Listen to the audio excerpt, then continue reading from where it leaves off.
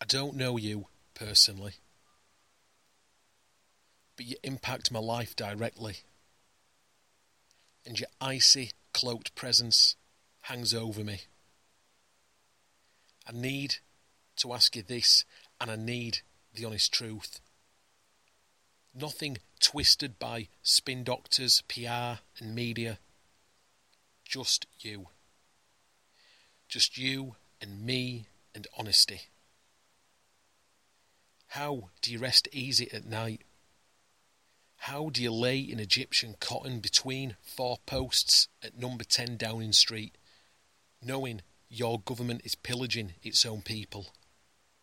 The sick, the working class, the ones spat out of the military machine and dumped in homeless shelters that are bursting at the seams.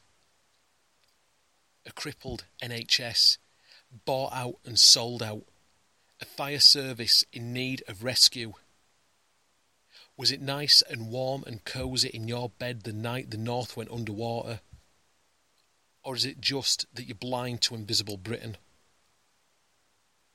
Did you snuggle up to the thought of a knowing nod from Maggie as you close Kellingly? Or is this just one huge guffaw to you and your eating cronies around the fireplace? So come on, David. Please, tell me.